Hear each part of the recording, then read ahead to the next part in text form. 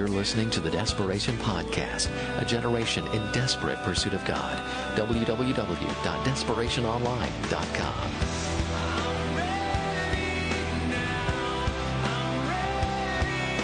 I believe God is doing something significant to sort of rebirth the apostolic anointing in our generation. Do you all know what that means when I say apostolic anointing? What that means to me is that Christianity is not just something for me. It's not just from God to me where I stay in my little square, but instead Christianity, the way that it was birthed in the book of Acts, is such that we get the Spirit of God in us. We have the experience that we had last night and this morning where we have thousands of people jam-packed in the room, counting the upper room, and the Spirit of God falls on us and something happens in us, and then we can't contain it in us. So God's calling us to take it from us and go out and infect the world around us. And so as long as we keep it just to us, then we've missed half the point of Christianity. Thank you. We've missed half the point of Christianity. So what I want to talk about just a little bit here is what I call epic Christianity. Epic Christianity. Let me pray here, and then we're going to crank for about 45 minutes. We'll be done here before 5 o'clock, so you have time to grab some dinner and rest a little bit before tonight. And I guarantee tonight will be all out, full throttle. It's going to be incredible. I just talked to Pastor David in the hallway, and it's going to be an incredible time of committing to intimacy with God and committing to really bringing all the things we've learned and the big dreams of Ron Luce last night and all the vision and excitement and going full bore and killing the devil, all those things, bring it down to the reality that if we don't have a quiet time with God, if we don't take that time with God, all the big dreams in the world don't mean anything. And so tonight's going to be an incredible time to really dive into that. So let's pray, and then we'll talk about epic Christianity for a few minutes. Living God, I love you so much. Father, I thank you for the call you've placed on this generation. Heavenly Father God, would you somehow use these words, use this time, the next few moments, oh God, to do something supernatural. Father, I believe you've drawn these people into this tent for such a time as this. Living God, I know the enemy has it out for our generation, for our communities, for our cities, for America, and you have something special in store. And so, Father God, would you cause your grace, your power, your anointing to be here in this room? And living God, would you even right now begin to birth vision for certain cities, for different communities, for different countries? Let it begin right now in Jesus' name. Amen. And I believe that, even as we begin to talk here, some of you are going to begin to kind of feel like God's telling you Seattle or Maui. I keep hoping for that one. Or Alaska or China or Hollywood or Broadway or whatever it's going to be. And he's going to begin to birth that in your heart. Last night I was reading through a list of different people that had impacted the world at different ages. And I thought about King Josiah was king at age 8. Joan of Arc was the leader of an incredible military victory and this huge army at 18 years old. And I went through the rest of the list of it. The Google guys and the Microsoft guys and the MySpace guys were all in their 20s when they launched into their businesses. And some of the greatest missionary movements and prayer movements of the last few hundred years, really the last 2,000 years, began with people that were in their teens and their 20s. So as I begin to talk about church planting, and I begin to talk about getting a vision for a community or for a generation or whatever, don't think to yourself, this is just for 10 years. And I know that David said, maybe God's calling you to plant a church in 10 years or in 5 years or in a month. Just because you think it's 10 years away doesn't mean that it's 10 years away. It might be closer than you think. I can tell you right now, I don't know if David mentioned it or not, but I can tell you right now, I've got over $1 million, I wish I had it, but the group that I work with has over $1 million to plant churches right now. The greatest need we have are young people that have the passion and the courage and the guts and the anointing and the vision to plant. There are communities all across America that are tough, that are waiting for you. I think there are people whose eternity depends on you saying yes to the call of God or not. I think somewhere overseas there might be a community or a village or a city or a nation that's waiting for you to say yes or no. I think about Reinhard Bonnke, and he's an incredible evangelist to Africa, and there was a meeting sort of like this where one day God put in his heart the country, not just the country, the continent of Africa. And he never let it go. That's what I call epic Christianity. I've noticed that most people live their life like a movie, right? They live their life like a movie. So what are some different kinds of movies? I think of the action-adventure movie, right? So my favorite movie of all time was And it was the best movie ever made, by the way. That was Raiders of the Lost Ark, Indiana Jones. And I'm a major Indiana Jones nut. My dog is named Indiana. My son's named Harrison. That's embarrassing right there. And so, one of my friends was just on a vacation to Hawaii does YWAM have their base in Hawaii? Kona. And they were at this little bed and breakfast, and there's this waterfall back behind their hotel, and the people that stay at the hotel can swim in the waterfall. And they were there, they saw all these like old rusted out cars in the waterfall and like all these props everywhere. And they went to the hotel and said, "What's happening back?" This was like 2 weeks ago. "What's happening back in the lake behind the hotel?" They said, "Well, we can't tell you, but there's a movie being filmed there next week," which is right now. So this is an anointed time here in Colorado Springs and in Hawaii. And we found out that actually Indiana Jones Part 4 is being filmed right now in Hawaii. And I'm telling you, 65 years old, but don't mess with Harrison Ford. So you have the action-adventure movies. You have the Chuck Norrises and the Indiana Jones. And some people live their life like a constant action-adventure flick. And I have some friends that they're adrenaline junkies. They're always moving, going. They have to always be doing something. They live their life like an action-adventure movie. Then, of course, you have the drama, right? There are some people that live their life like a drama. I mean, everything is like a drama, right? They walk in the room, in the classroom or into the church or whatever, and it's like their life is a drama. And so it's always about this and that and what he said and she said, and their life is constantly a drama. And you all can think of drama queens and drama kings in your church or on your staff or in your school. And so some people live their life like a constant drama. I think of some of the movies that are dramas, like the movie Crash, or one of my favorites was one called Shawshank Redemption. And the whole soundtrack is this emotional pull where you're bawling, and then it's like you get spent just watching the movie. Then, of course, you have the comedy, right? Some guys live their life like a comedy. I think of the movie, or all the Will Ferrell movies are all kind of hilarious. And then, of course, you had Napoleon Dynamite. You have these great, hilarious comedies. And there's some guys that live their lives constantly. They have to be funny. And so everything's kind of all a joke. It's like, "How are you doing?" And it's like the Tommy Boy thing or whatever. All the time, their life is a constant comedy. Then you have, of course, the romance, right? So I think of movies like The Notebook, Sleepless in Seattle. It's the kind of movie that actually all the guys love, but they say they hate. And so, girls will go to the romantic comedy, and then sometimes the guys will go with them, and they're sitting there, and they're like, "Yeah, I guess we'll go to The Notebook. I don't know, I kind of want to see Terminator, but we'll sit here." And then he's watching The Notebook, and you're like, trying to hide the tear. "I just got something in my eye. I don't know what it is." And there's some people, their life is always about what's happening in their love life and this romance and this idealism. But then you have the one kind of movie that beats everything else. It's the movie that brings all the rest of them together. It brings together romance and comedy and action and drama. It is what? The epic, right? So what are some of the epics? The epics are Lord of the Rings or Star Wars or Braveheart. You see, an epic, what it does, when you leave another movie, you might think about it for a while. A comedy makes you laugh for a few moments. A romance makes you kind of have the feelings inside for a while. The drama makes you cry and all those different things. The action-adventure movie makes you just say, "Bah!" or you go home and start boxing or whatever. But the epic stays with you.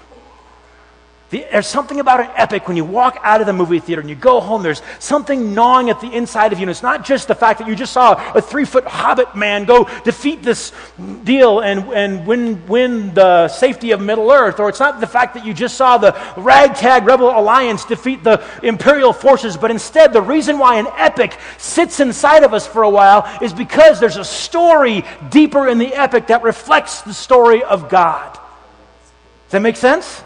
You see, an epic always has certain things in common. An epic always has kind of the nameless, faceless, unsuspecting hero, right? There's this little gerbil man sitting in the Shire somewhere in Middle Earth that no one ever suspects could do anything. He's like this big, and all of a sudden that guy can defeat Middle Earth. You had this guy who's a whiny guy on the island of Tatooine, and he's there kind of, "I don't want to go fight Darth Vader." And he becomes the guy who leads the entire force to go and win safety for all the universe, or whatever it is. And so there's this thing about epic that burns inside of us. When you leave after the popcorn's gone and the makeup comes off, there's something about you that says, "You know what, I resonate with that." The reason you resonate with it is because that's the call that God has on the church in our generation.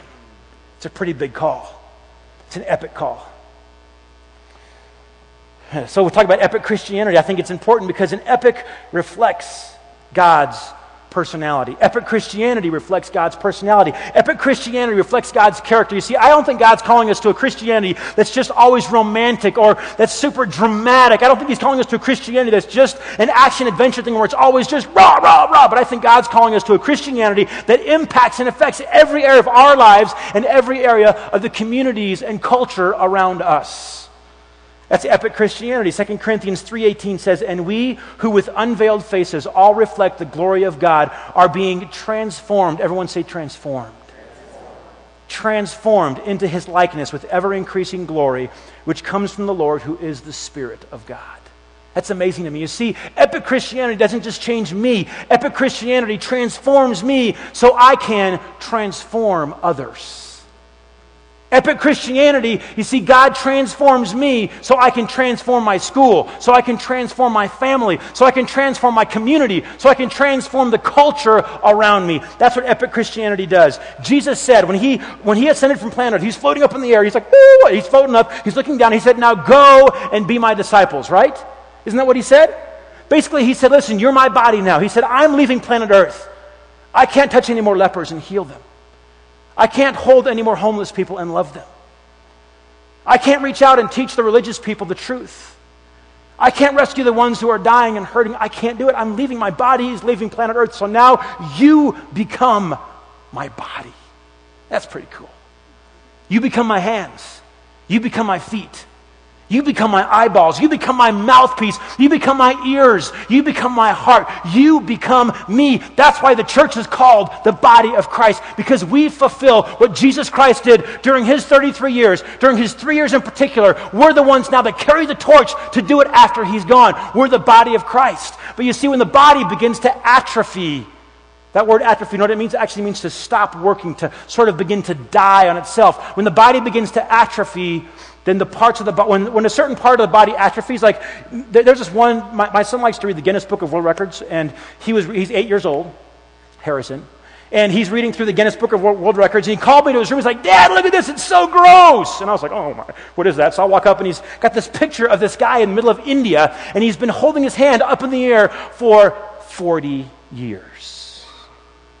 So his arm is completely atrophied. It's shrunken down. His fingers have grown together with webs between them. They don't work anymore. His nails were long and curling, and his arm was virtually useless. It had atrophied because he held it in this one particular position and never moved it. I was watching a TV show on the Learning Channel, which they have all kinds of creeped out shows, but there's this one, and it's called Big Medicine. It's about these huge people, and the doctor's trying to help them to lose weight and that kind of thing. And what happens is, because they can't move out of their chair, their legs begin to atrophy. Their muscles don't work anymore. When I was in high school, I got hepatitis when I was on missions in the Philippines. And I came back, and it was my senior year in high school, and I was a star athlete, like you can tell. Just kidding. I was special teams on football, and they call special teams special for a reason. So I was very special, but anyway, I didn't get to play football, so I was like bedridden, so I'm like already scrawny, so I was like, you could barely see me on the bed. I was there, sort of all skin and bones, and I was bedridden for 3 months. After that, I tried to walk and move, and it was hard for me. I had to relearn how to walk. My muscles had to relearn how to use themselves. The same thing is true in the body of Christ. If we don't use us as the body of Christ for the purpose that God intended, we begin to die. We don't know it. We can have great meetings, and we can jump up and down, and we can listen to praise and worship, and we can do all those things, but if we don't use ourselves for the purpose that God intended us to be used for, we begin to atrophy, and many times we don't even know it. And so slowly we become irrelevant to the world around us. Slowly we lose our saltiness. Slowly we lose the power of God in us, and we wake up one day, and the culture around us is shaping us instead of us shaping the culture around us. It's epic Christianity. God's calling us to be His body. He's calling us to be Him. I think God wants to kind of set this generation free. Now, you're here at Desperation, I think, because you're the kind of person who's already living an epic Christian life. I'm going to assume that you've made some decisions over the past 24 and 48 hours to live an epic Christian life, or you came here already going for it. I mean, you're strong and you're passionate and you're reading the Word of God and you're on track and you're an epic Christian. But I want to tell you, the world around us looks into Christianity, and they often see a Christianity that they don't want anything to do with. They often see Christianity, they say, you know what, I'm not sure that I can do that. Well, God is calling the church to be free. God's calling our generation to be free. Anybody here ever been to a zoo before? You've all been to a zoo, right? So I've got 4 kids, 8, 6, 4, and 2. Wow, I have a great wife. And so those 4 kids wanted to go to the zoo, and so I took them to the Colorado Springs Zoo. Anybody here from Colorado Springs? Some of you from Colorado Springs? Okay, you've been to the Colorado Springs Zoo? What's crazy about the Colorado Springs Zoo is it's built on the side of a stinking mountain. All right, so you have it's an incredible zoo, but if you want to go from here to there, you have to put on crampons and get a belay system, and you have to climb the mountain pretty much to go see the elephants. And so it's all uphill every way in this particular zoo. You don't really have to do that, but it's kind of tall. So anyway, we have these strollers and oxygen bottles and all kinds. When you have little kids, you have all kinds of contraptions. I don't know what they do, but all kinds of things that you have to wear and all that with these little kids. And we're going to see all these different animals. And I'm sweating. I lost 20 pounds just at the zoo. And then we're exiting the zoo, and my son Harrison is just now kind of beginning to learn how to read, and so there's a sign as we're exiting, and it was a sign for one particular animal display that I didn't want to go to because it was like an incline to get there. You have to go like this to get to the one display up there, and so I didn't want to go there, and it was the exhibit for the birds of prey. And so my son saw the sign there and said, "Dad, what are birds of prey?" And I wanted to say they're birds that prey a lot, but it's like the desperation birds. But instead I said, well, they're birds. I said, you wouldn't be interested in that at all. It's not fun. It's not interesting, especially as an 8-year-old boy. They're just they're birds that eat other animals. Well, he's like, I'm going, And so anyway, we took this trek up the Everest, basically, to get to this top of the mountain. And so we get up there, and we're all vomiting and sweating, and we get to the top, and not really. And we're there, and we see this display for this bird called the condor. Ever heard of a condor? The condor, it's like a 3,000-foot wingspan, big, like 10 feet or 20 or something, but large, the largest ever in a bird. And so it's there, and it's this huge condor, and we saw the condor, and we're looking at it, and it's like an ugly vulture thing. And my son is looking at a different cage over to the side. He says, "Dad, come over here. Look at this." I walked over and I said, "What?" He said, "Look at him. Do you see him in the corner?" And this cage was maybe 12 foot tall by 15 foot wide, and there's like a piece of a log in the corner, and I didn't see anything. He said, "Come on, Dad. He's over in the corner by the log. Look at him. I see his head sticking up behind the log." I saw a little white-capped head back behind the log. And I realized what it was. It was the bald eagle right there. I looked at Harrison, and Harrison looked at me, and we saw this eagle kind of perch up on the log, and he crawled his way up and he was kind of just sitting there on the log. Here's the bald eagle, the symbol of our freedom and hope and life and liberty of America, and he's there in this cage. And I looked at Harrison, and I said, "Harrison, what do you think that bird's thinking right now?" He says, "Dad, I think that bird wants to fly." I wanted so badly to reach over, to burst that cage open, to throw it open, to grab that bird and let it go and say, "Fly, bird, fly!" But I thought to myself, that's exactly what God wants to do in our generation. Our generation of church, our generation of the body of Christ, to a large degree, the enemy has taken us and has thrown us in a small cage and said, "You know what? You can't do it. Just hide behind the 4 walls of the church. Hide as much as you can. Hope that you can make it through life as a Christian and make it through your marriage pure and that kind of a thing. And so we'll just lock you back here and we'll close the gate and hide from the world and don't do anything. Just try to barely make it through life." And God's saying, "No, I've called you to have life and life in the full." God is saying, "Listen, the enemy is defeated and you're the ones. You're the agents of change. You're my body. You're my hands. You're my feet." God's calling us to reach over, to unlock that cage, throw it open, get the bird called the church, and set it free in Jesus' name. And you're the ones that can go back home and do it. That's pretty cool.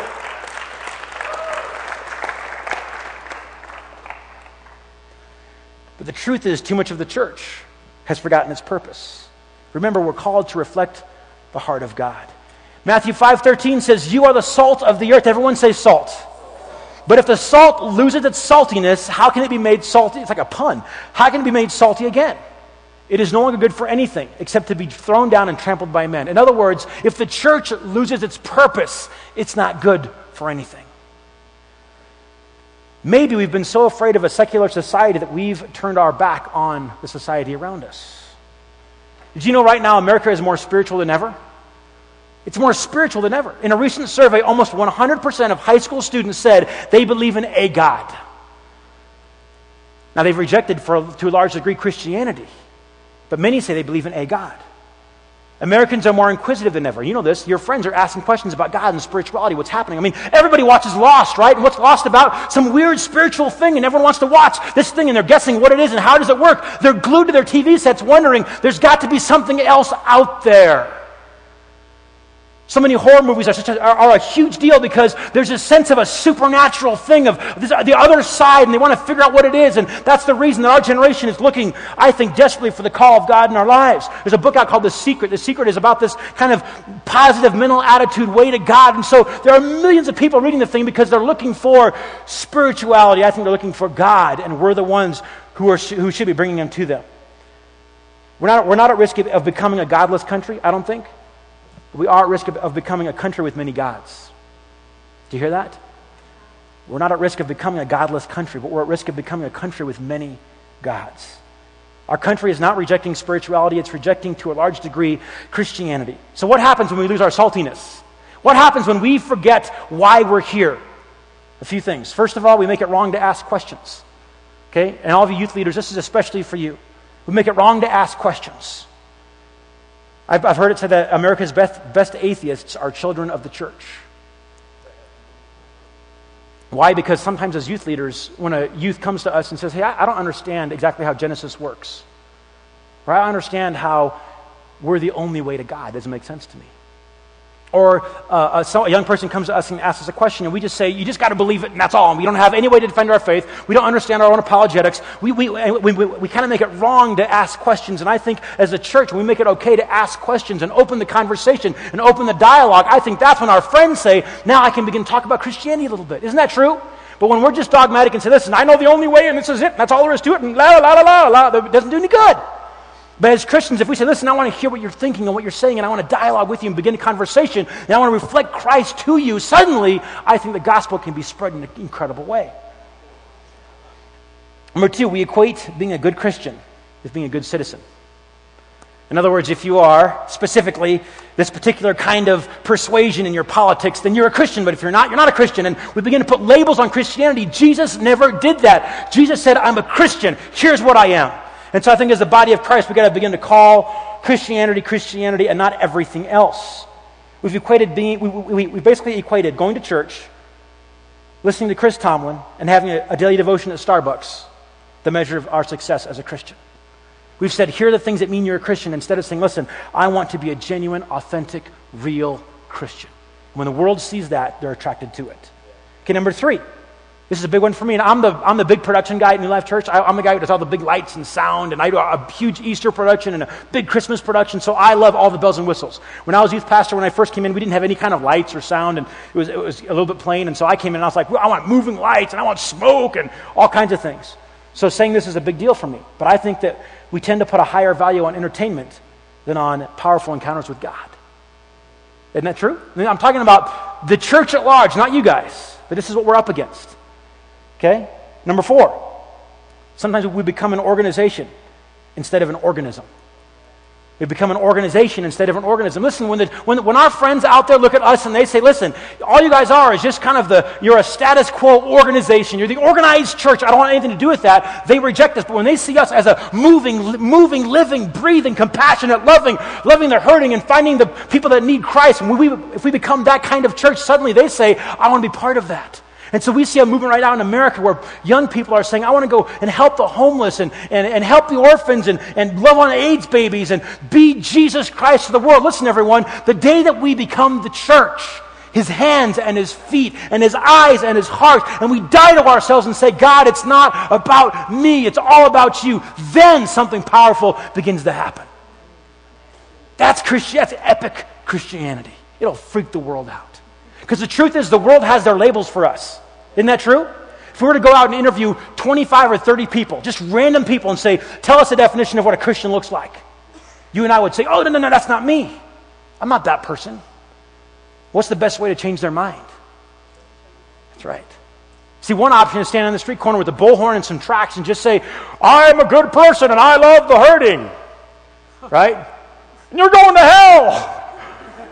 Or we can be the church that says, you know what, I'm going to love the hurting. I'm going to live differently. I'm going to be an honest worker. I'm going to be on time. I'm going to be the best student I can. I'm going to love the people that are unlovely. I'm going to help the ones that nobody else wants to help. Listen, the gospel is pretty plain and simple. Jesus Christ, He bled love. When the church does that, man, we're going to freak out the world. It's epic Christianity. Is this all right right here? Is this good stuff? It's okay? Now, we're going to get to the church planting thing in just a minute here, so hang on. Okay, number 5. We lose our conviction in favor of compromise. We lose our conviction in favor of compromise. I once heard a young church planter who planted a kind of a cool, hip church and all that kind of thing. He planted a church and he told me, John, it's really cool because a person can come to our church and hang out for an hour and leave and never know they were in church. And I was like, so why don't you open a Starbucks? Why are you trying to do a church? For crying out loud. There comes a point where you want to be relevant and all that, but you've also got to proclaim the gospel of Jesus Christ. Jesus loved compassionately, but he also had power. And he wasn't afraid to say the words that changed people's lives. Number 6, we become imitators instead of innovators. Don't you hate it when you just see like all the Christian t-shirts that are like the Pepsi t-shirt that says Jesus but in the Pepsi symbol? You think to yourself, come on, think about something creative there. Or you hear a worship song and you've heard it before somewhere and it's like, did I hear that in a different band and they're just putting different words to the same music? Or I think God's calling us to be innovators. In fact, I think some of you in this room, God's calling to write novels that'll win a Pulitzer Prize. Some of you, God's calling to be an actor or an actress that will one day stand on a platform with an Oscar in your hand and say, this goes to the glory of the Lord of the universe.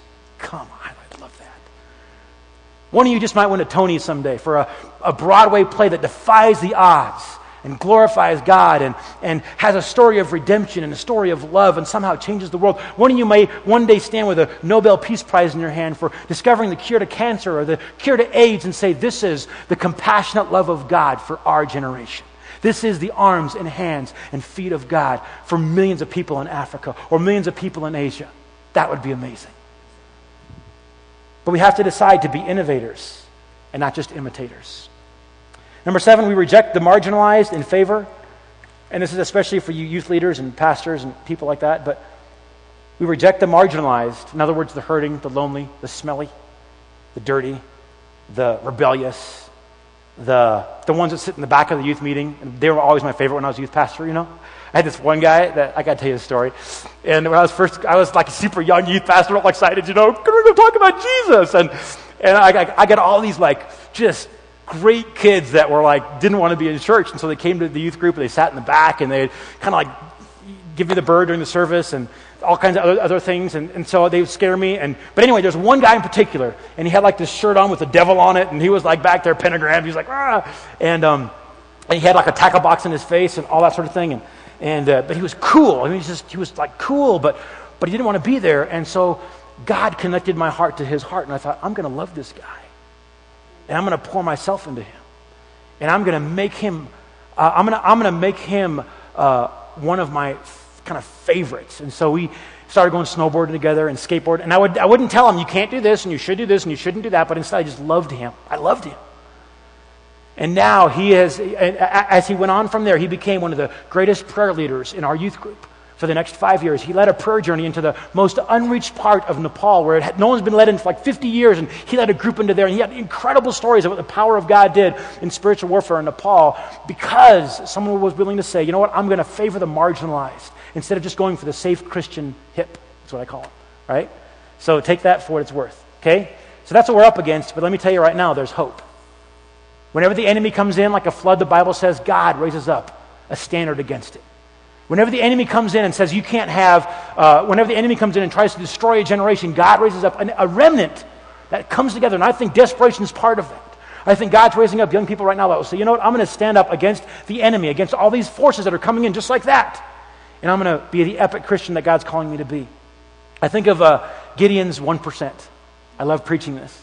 Right? Gideon was there, and the Bible says that there were 150,000 Midianites gathered together in the valley floor, and they had pillaged all of Israel. They were raping the women, they were stealing the crops, they were burning buildings. These guys were like the Pirates of the Caribbean in the middle of the valley there. They're like, arr! They're doing their thing, and they scared the Israelites up into the valley. The Bible says that the people of Israel were hiding in caves, and they were blocking themselves out, and there was one guy named Gideon who was supposed to be one of the leaders, but he was afraid, and the Bible says he was threshing wheat in the wine press. And a wine press is like, it's down in the ground. ground where you can squash grapes. And so it's away from the wind. And when you thresh wheat, you're supposed to be up on a hilltop where everyone can see you. And you thresh the wheat so the chaff blows away and the wheat falls to the ground. That's how you thresh wheat. But he was so afraid of the Midianites down below that he found himself hiding in a wine press. And he's down there with all the grapes trying to thresh this grain and scared to death. And all of a sudden an angel scares him even worse. The angel's like, no! And he's like, ah! He turns around and the angel's there, and the angel says, you are a mighty man of valor. And Gideon's like,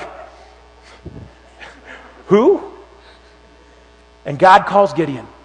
The next thing Gideon does, he begins to pray. God says, okay, Gideon, I'm going to have you defeat them. And he's like, what?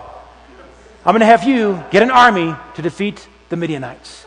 So Gideon begins to pray. And he's praying, and he's praying, and he's praying. And God says to Gideon, you have too many men. Right?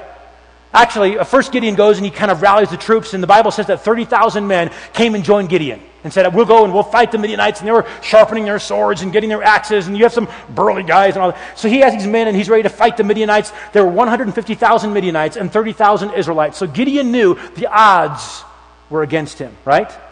And those are bad odds, 30,000 to 150,000. That's not a good situation, though. So anyway, Gideon's praying and seeking God and all that kind of thing. And then suddenly he feels the Spirit of God say, you have too many men, so tell all the ones that are afraid to go home. If you have family or if you're afraid, go home. And the Bible says that Gideon stood on a rock and he watched as 20,000 people walked by. 10,000 left. 10,000 left. So now he's praying. He's like, okay, God, I'm not sure if I heard you right, but I have 10,000 now against 150,000 Midianites. The odds are even worse now than they were before. So what do I do? And then God says to Gideon, you have too many men. So he does it again, and the next time he has him kneel down, and there's a stream of water going by, and he has him drink from the brook, and you all know this story. And so some of the guys go down like a dog, and they just kind of begin to lap like that. Other ones reach down with their hands and do this thing. And God says, the guys that are like this, the guys that are watching and alert, the guys that are obsessed with the vision, the guys that are passionate about what they're doing, those are the guys to keep. And Gideon's like, yeah, but it's only 300 guys. And God says, perfect. That's my 1%. There are plenty of people in this generation that will say, I'll serve God.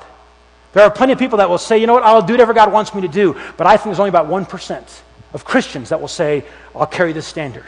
I'll pray the dangerous prayers. I'll live that kind of life. I'll abandon my life. I'll give myself away. I want to spend my life for the cause of Christ. God, empty me of me and put you into me. That's the 1%. That's the epic Christianity I'm talking about. Okay, let me give you the marks of epic Christianity. I'm going to take this for about 20 minutes and we're done. The marks of epic Christianity. Number one, these guys and gals are engaged in the conversation of their culture. They're engaged in the conversation.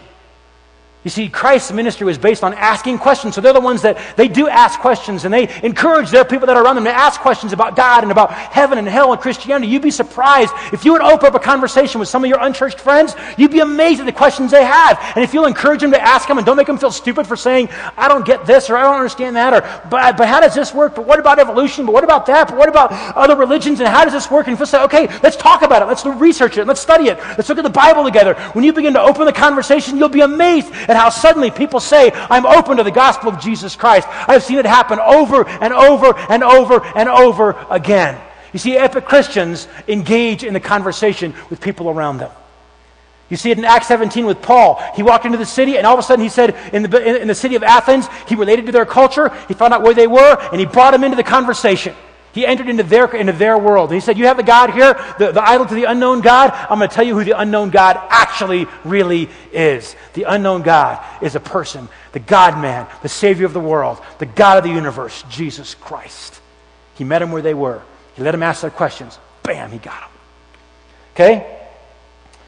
Jeremiah 20 verse 9 says, but if I say I will not make mention of him or speak any more in his name, his word is in my heart like a fire shut up in my bones. I am weary of holding it in. Indeed, I cannot. You see, you've got to talk about the thing that's inside of you. Number two, they are authentic. Everyone say authentic. They're authentic. They're not always what you would expect.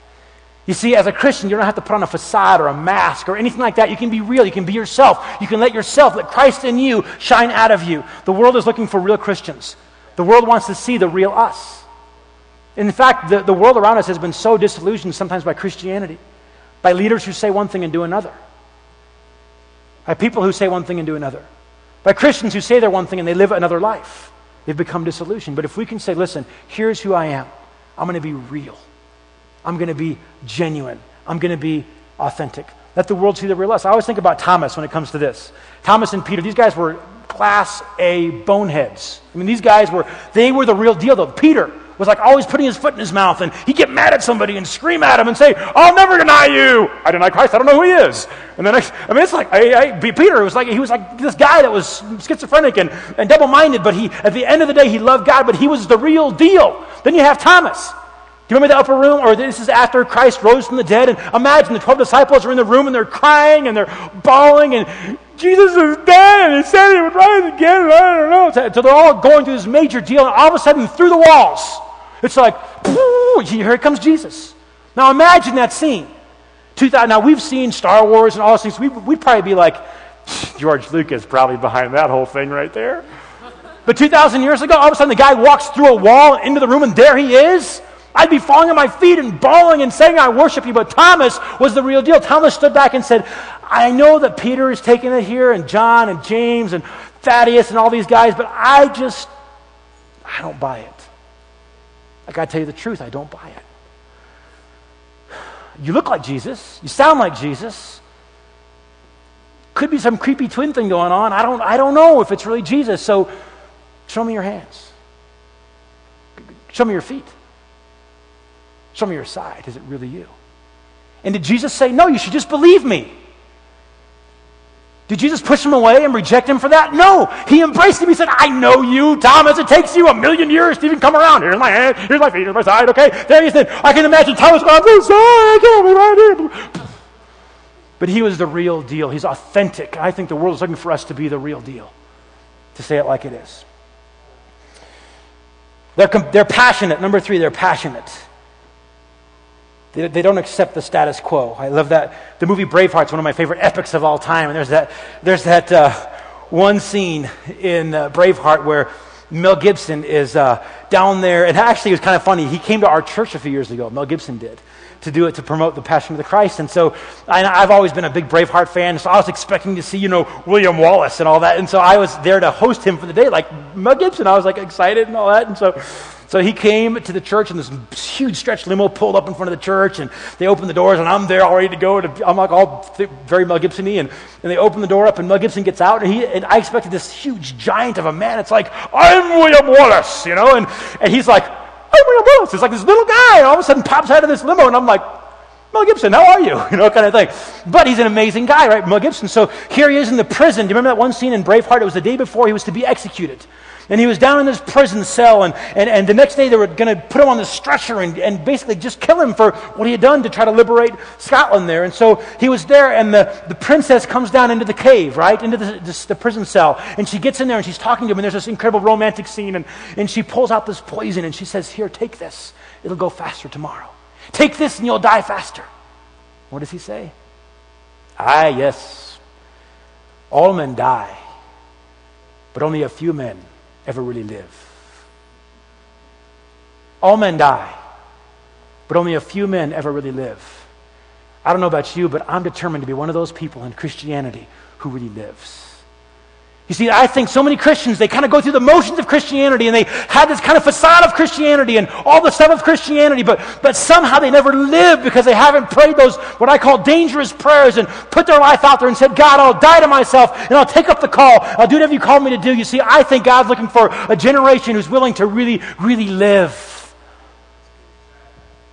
There's a story that I told a few weeks ago to some pastors, and I was up in Alaska a while back with my family, my father-in-law actually, on a little fishing boat. And I love to fish and that sort of thing, and so we were there in this fishing boat. Actually, let me go back and tell you a different story first. Anybody here ever been to SeaWorld before? Ever been to SeaWorld?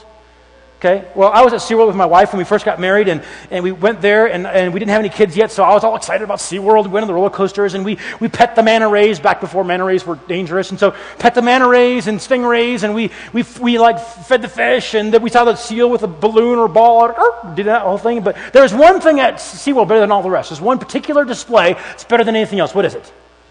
Shamu. That's right, Shamu, the killer whale. And so we went to Shamu's thing, and it had steps just like this, and we sat there, and I had my popcorn and my pop, and we were waiting for Shamu, and they had like this curtain type thing in this huge tank, and the music was playing this big epic music. Dun, dun, dun, dun, dun. So all of a sudden, the announcer over the loudspeaker says, "And now, the world's most famous killer whale, Shamu." And the curtain opens. And I mean, everyone's like screaming and crying and Shamu! And all of a sudden Shamu comes out there and he's doing all kinds of tricks and spins and the music was swelling and it was an incredible thing. And they had like these sticks they would lay out there and he would jump over that and everyone's clapping and screaming. There's this guy in a black leotard type thing and he's jumping off the edge of the nose of this fish. And it was an incredible thing. I don't think they're a fish. They're actually a mammal, but figure that out. So anyway, the Shamu was there and it was feeding